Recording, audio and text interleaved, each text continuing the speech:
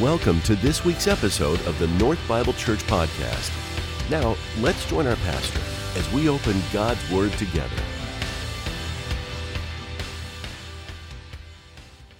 Thank you very much. Morning. How are you doing today? Doing well? I got a little frog going on this morning in my throat here, so bear with me this morning. But my name's Wes.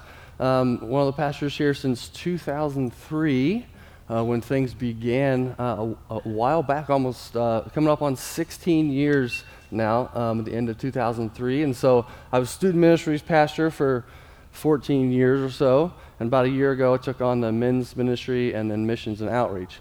And love so many things about the student ministry. Still love that, the folks that have been a part of with that, the families. And then there's a lot of great things going on already with men here at the church and the missions and outreach. And so I'm just hoping to not screw that up as we go forward and expand how the Lord would want us to lead in that way. And so, yesterday we did have a good group of guys. Here's a picture from our cornhole tournament. Good group of guys out there playing. Of course, they just announced the winners. So we're always trying to just get more opportunities for guys to engage with each other, and so that's why we did that. But it is a privilege to be sharing with you this morning, a privilege to be a part of the community here at North. So a pastor friend of mine told me something interesting the other day, and he said something that I've been thinking about since. I'm not sure I necessarily agree with him or if it's true or not, but he said this. He said, half of his congregation don't really care much about who he is until they know how much Bible knowledge he has. And he said the other half of his congregation doesn't really care much about his Bible knowledge until they know who he is. And it was an interesting thought for me that the broader thought is, okay, so when we come into church on Sunday as individuals and as a group of people, a community, what's our purpose here? What are we doing? What are we trying to experience? What lens, what perspective do we have when we come in? And so that got me thinking. And so if you fall in one of those camps, you need to know how much scripture I know, or you need to know more about me, or maybe you don't care about either one of those. I'm going to share a few of those for you, and you can listen. All right. So I'm married to my best friend, Kristen, who we have 4 kids. My marriage isn't perfect, and my family isn't perfect, but they bring me as much joy or more joy than anything else in my life. I like to hike and play basketball, even though I don't do it as well as I'd like. I'm allergic to scorpions.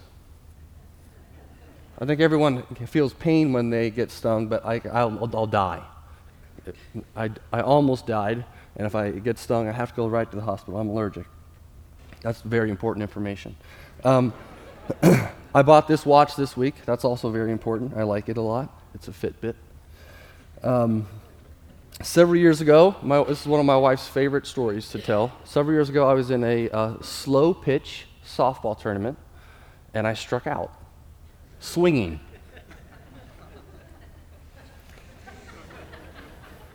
That's not good. That was embarrassing. I started to go bald in college, and I was pretty insecure about it. I did the whole comb forward for a while. A current insecurity of mine is singing in front of people. I don't like to sing in front of people. So there's just a little bit about me, okay? So some of the Bible training that I've had, one, it started with I accepted Jesus as my Savior at camp at the age of 6. I'm a third-generation pastor. And I accepted the call to ministry at the age of 16. I've been teaching God's Word for 21 years. My major in my undergrad was Christian education with a minor in sociology. I received my master's of arts and biblical leadership from Phoenix Seminary. I was ordained by Scottsdale Bible Church in 2010. And I've studied under Larry for 14 years. And he's made me read a lot of books.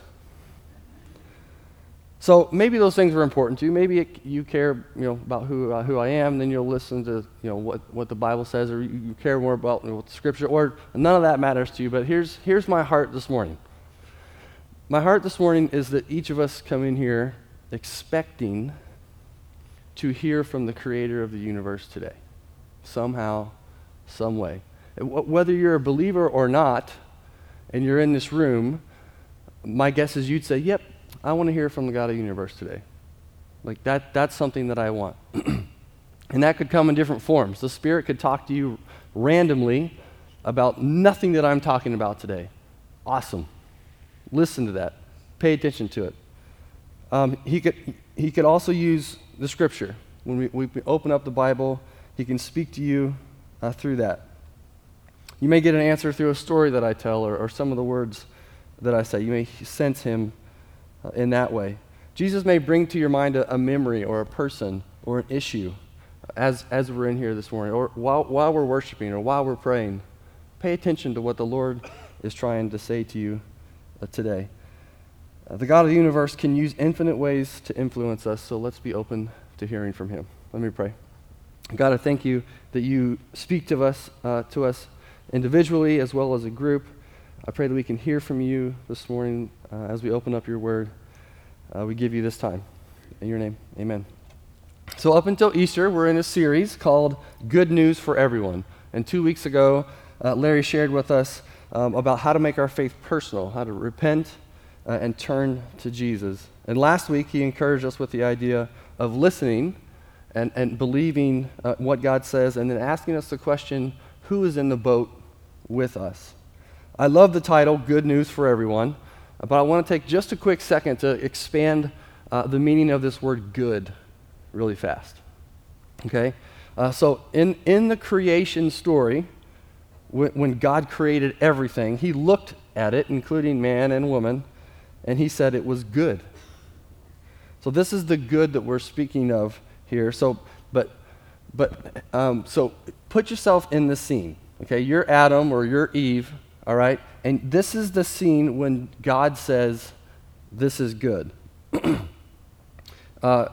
This is the first time He says, you're in paradise, okay? Things are perfect. You're in this garden. All of your needs are met. All of your wants are met. You get to name every creature on the earth, which is a pretty cool deal, right? You get a best friend to experience this paradise with. You're given the command to multiply and populate. That's a good one. There's no shame. There's no sin. There's no health issues. There's no fighting. There's no death. And God is literally walking next to you and talking to you. That's the scene that God says, this is good. And so it elevates this word good in my mind because we're actually saying that paradise, heavenly things are for everyone. The things of God, paradise, perfection, heavenly things are for everyone.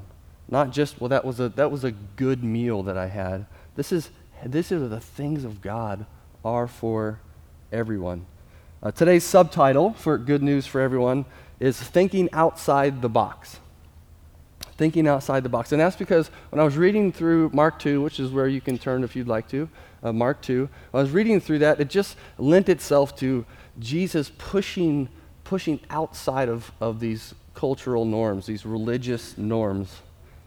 And so basically, Jesus lived in a way that forced the people around Him, and everyone for that matter, including us, to think like He thinks. And that requires us to think differently. So here's how the message is going to go today. I'm going to go through 3 different passages, talk about that a little bit, and then at the end, I'm going to pull out some questions from those passages and leave us with those questions today. So if you have a Bible app, or you can look at the verses on the screen today. So here's the context of what's going on with Jesus. Jesus takes a demon out of someone. So he releases this guy of a demon in Capernaum, and then he leaves Capernaum. So he's gone, he's away, the crowds are following him, he's with his disciples, there's this hubbub of what's going on, this guy casts out demons, this is crazy, and then he returns back to Capernaum, okay? So that's where we are. We pick up in verses 1 through 5. When he returned to Capernaum after some days, it was reported that he, this is Jesus, was at home. So Jesus is in his house, okay? Many were gathered there together so that there was no more room, not even at the door. And he was preaching the word to them. And they came, bringing to him a paralytic carried by 4 men. And when they could not get near him because of the crowd, they removed the roof above him. And when they had made an opening, they let down the bed on which the paralytic lay. And when Jesus saw their faith, he said to the paralytic, "Son, your sins are forgiven." Now that is a crazy scene, right? I mean, this is like something that actually happened. I'm not sure how that all came to be, but Jesus' his house is packed with people out the door. He's teaching. The people that were there were the crowds. You got the disciples, and you have these scribes or Pharisees, these religious leaders who didn't trust Jesus. I'm assuming his family was there too, but it doesn't say that. Then you have this paralyzed man who's carried by his buddies. They remove Jesus' roof and lower him down. I'm not sure how that works exactly. It doesn't seem like it's a very common thing to remove roofs because we don't see that anywhere else in Scripture, and no one else had done that. There were crowds, it was packed. No one else took off the roof. These guys took off the roof, but apparently Jesus was okay with it. Then Jesus forgives his sin. It's kind of like, what? Jesus, the obvious thing is you need to heal his body. That's why they brought him. But he forgives his sin. And then the religious leaders are thinking to themselves, only God can forgive sins. What's this guy doing? And another miracle, Jesus perceived what they are thinking in their head and in their heart. He knows what they're thinking, and he calls them out. And he says, I hear your hearts, and I hear your minds. And he goes on to say, what's easier, to forgive sins or to heal? To which I'm sure the answer is, they're both impossible, you know? And it goes on to say that to prove his authority, he healed the paralytic.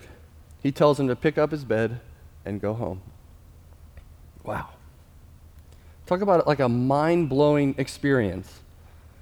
Pushing people that were watching this to redefine how they thought of what is possible, what is real.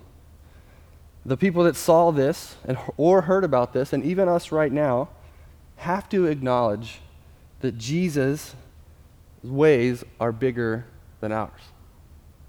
Everything about everything was changing. Literally everything about everything was changing in these moments. And our lives are changed today because of the person of Jesus. He lives in such a way that when we interact with him, when we experience him, change always happens. I kind of look at it this way. It's like at the end of a movie that has this surprise twist ending, okay? I don't know if you've seen the older movie called The Usual Suspects, all right? Fantastic movie up to the end, and then it's like your mind blows up with like the truth of what's actually going on. And then you go back and you re-watch the movie, and it's like watching something completely different because you know the ending, and you see everything that's happening along the way. And I think that's why Jesus is who he is, because he knows the ending. He knows everything, for that matter, and he lives in such a way that he has all of that in perspective when he lives, and we don't.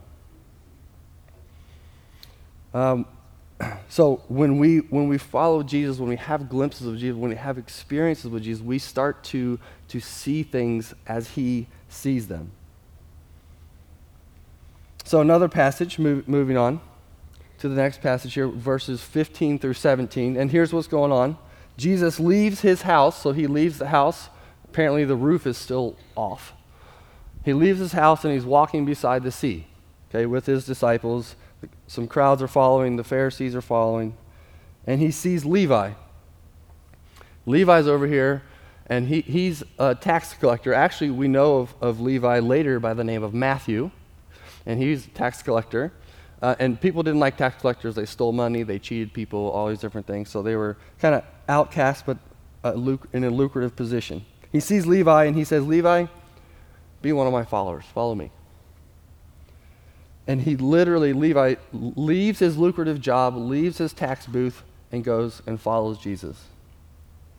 And we pick up here in verse 15. And as he, Jesus, reclined at the table in Levi's house, many tax collectors and sinners were reclining with Jesus and his disciples, for there were many who followed him.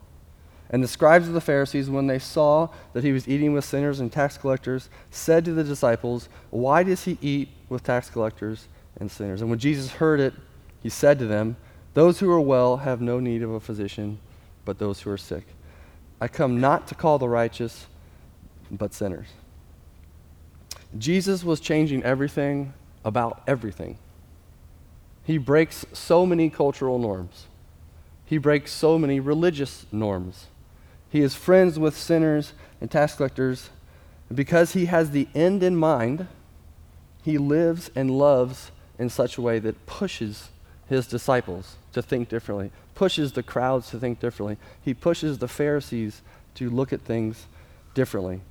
So when I was in elementary school, my family was in a pretty conservative, fairly legalistic church, if you will. I wasn't allowed to dance. And people had scriptural, principles, and they'd use verses and things of this nature to justify these rules.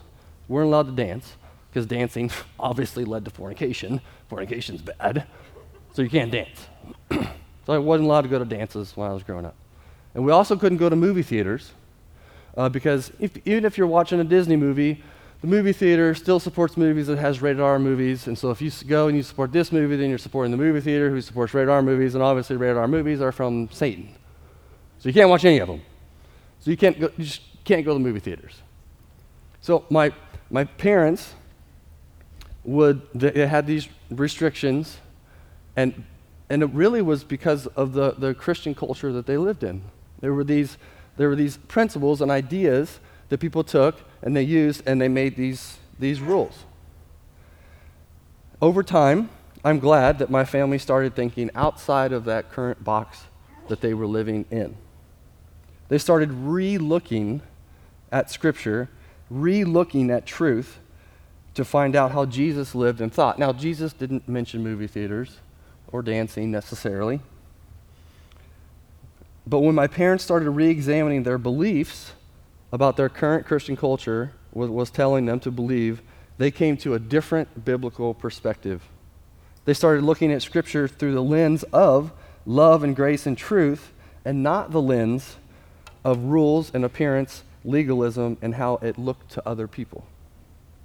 I believe Jesus lived in such a way that he would not look at a lens through rules, regulations, our appearance, but through a perspective of grace and truth.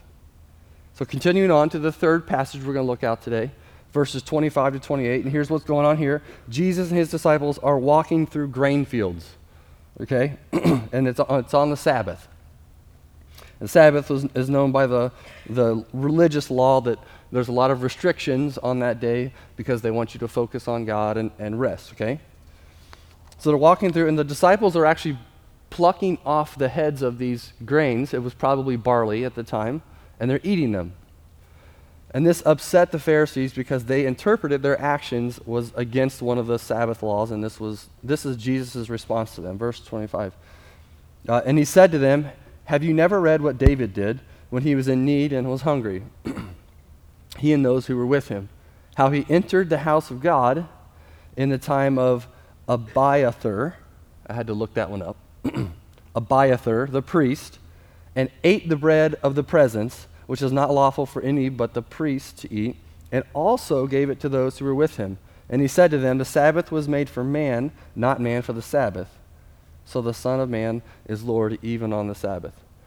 Basically, David were with these people, and there was this like holy bread that was in this ceremonial spot in like a tabernacle or a church, and it sat there as an observation. You just looked at it, and the priests ate it later.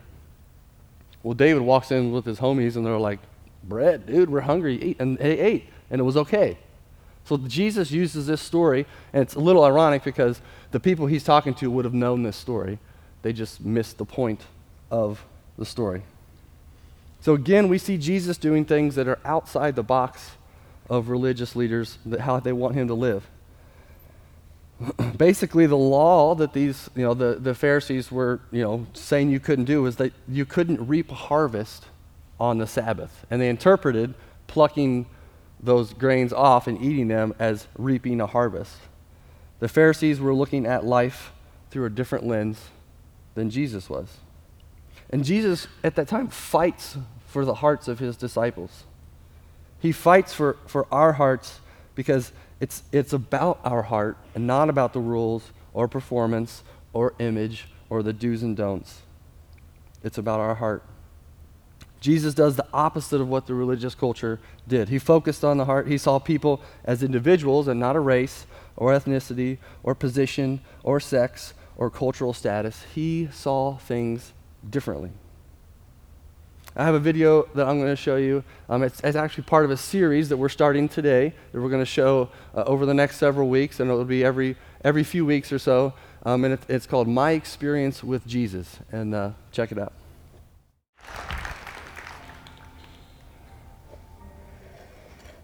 That video will be available online if you're interested in seeing it again or sharing it with somebody. Thanks to Michael for sharing with us, and Aaron for putting that together. And the shameless plug for Man Weekend, guys. Michael sees life through a different lens now. He's thinking outside of his own self-reliance, outside of his own pain, outside of his own apathy towards God, and that led him back to Jesus. And since then, he continues to grow in his faith and think more like Jesus. He's changed. He's a different person. The more we interact with Jesus, the more we change. So based on these three passages, I'm going to pull out some questions for us this morning. From the passage on the paralytic who was brought to Jesus' feet through the roof, the healing, the forgiving of sins, I want to ask you, I want to ask myself this. Are you bringing people to the feet of Jesus?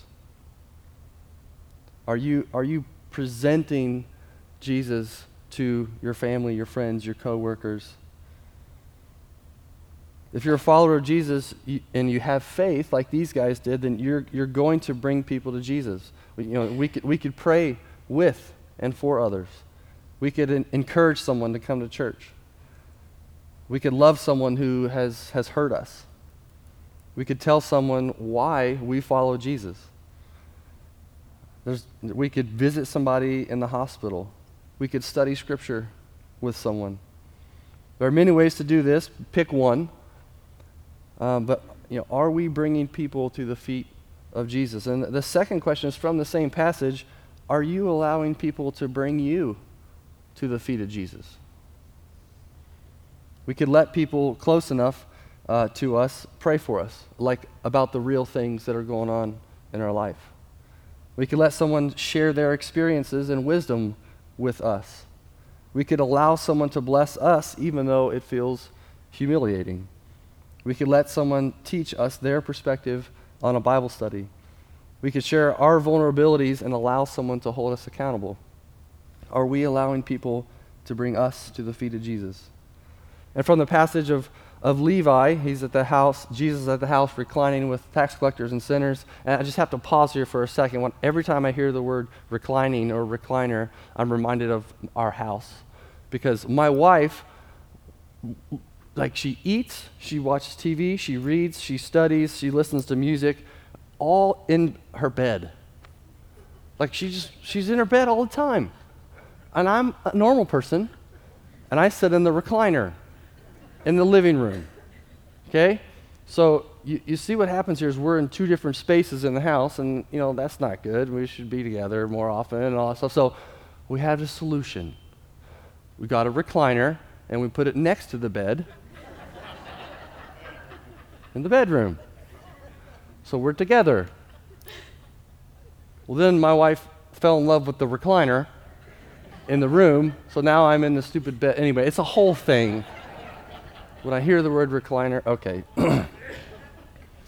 So Jesus, he's reclining at Levi's house. He's with tax collectors, with sinners. And to me, this one was the easiest one that jumped out. But are you reclining with sinners? Reclining assumes comfort. Reclining assumes that it's at a home. Reclining is a safe space.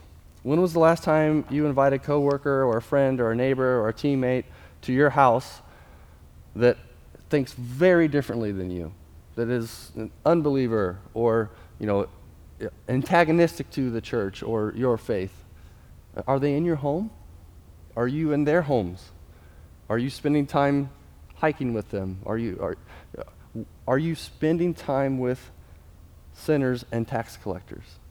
Now, we're all sinners, but I mean people who are just pushing God away. I think it's easy for us, I'll speak for myself, but it's easy for me to spend time with people that are like-minded, that are other believers.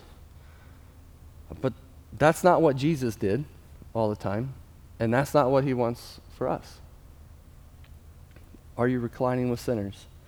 The question from the passage where Jesus is with the disciples and they're plucking and they're eating the grains and the Pharisees are kind of questioning that is this: are you open to letting Jesus change the way you think?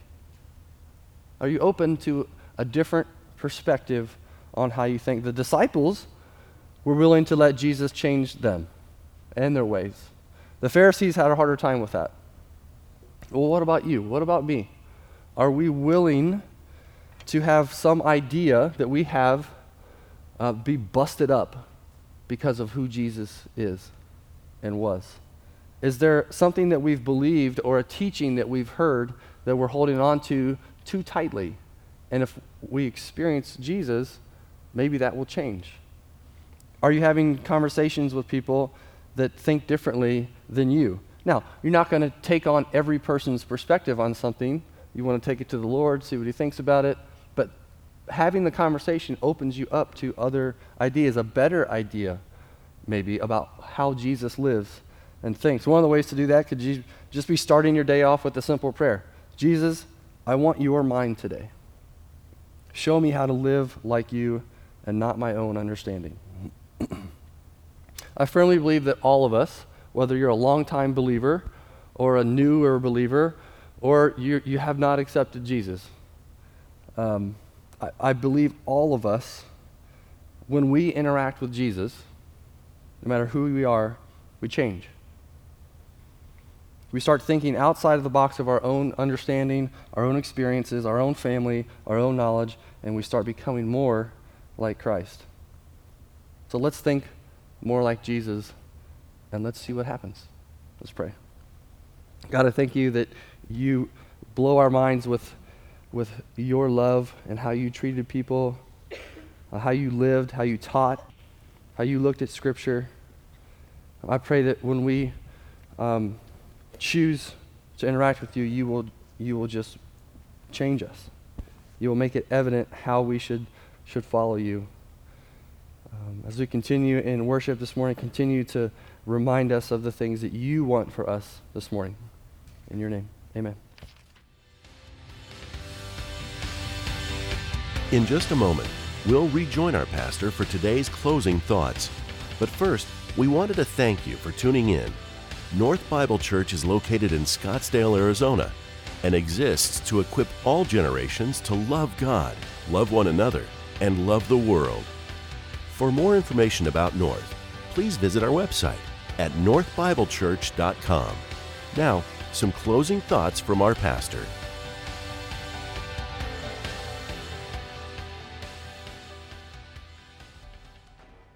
We have our prayer partners over here to pray with you and for you. If you'd like prayer this morning, also record your requests and your praises, and we'll be starting to pray for you tomorrow morning. So I had a friend in high school. His name was Nathan Quay, and I looked up to Nathan. He was a couple years older than I was, and he was everything that I thought was cool. He had cool hair, he skated, he was good at sports, everybody loved him, had a great personality. And I spent a lot of time with Nathan, and he enjoyed life. He was an unbeliever, didn't know Jesus, and went off to college and did all the fun things that college affords you. And after a couple years, he came back one summer, and he had found Jesus. And it was ridiculous hearing him talk. I remember sitting in it was a summer day, the sun's coming down, we're sitting in the grass, we had just mowed somebody's grass, and we're sitting there in the grass talking. And he saw the sunset differently. He smelled the grass differently. He hugged me differently. He spoke of people differently. He was a new person. Everything was changed because of the Jesus in his life. And that's what we get. When we think outside of our own understanding and have the mind of Christ, everything changes. This is a picture of Nathan. Actually, we played a basketball tournament. He's in the far left. He was apparently a sweater. And I'm the guy to the right of him trying to look really cool and not doing a very good job. But that's Nathan. We're still friends to this day. But let the truth of Jesus impact you, and you'll forever be changed. Thank you. Love you. We'll see you.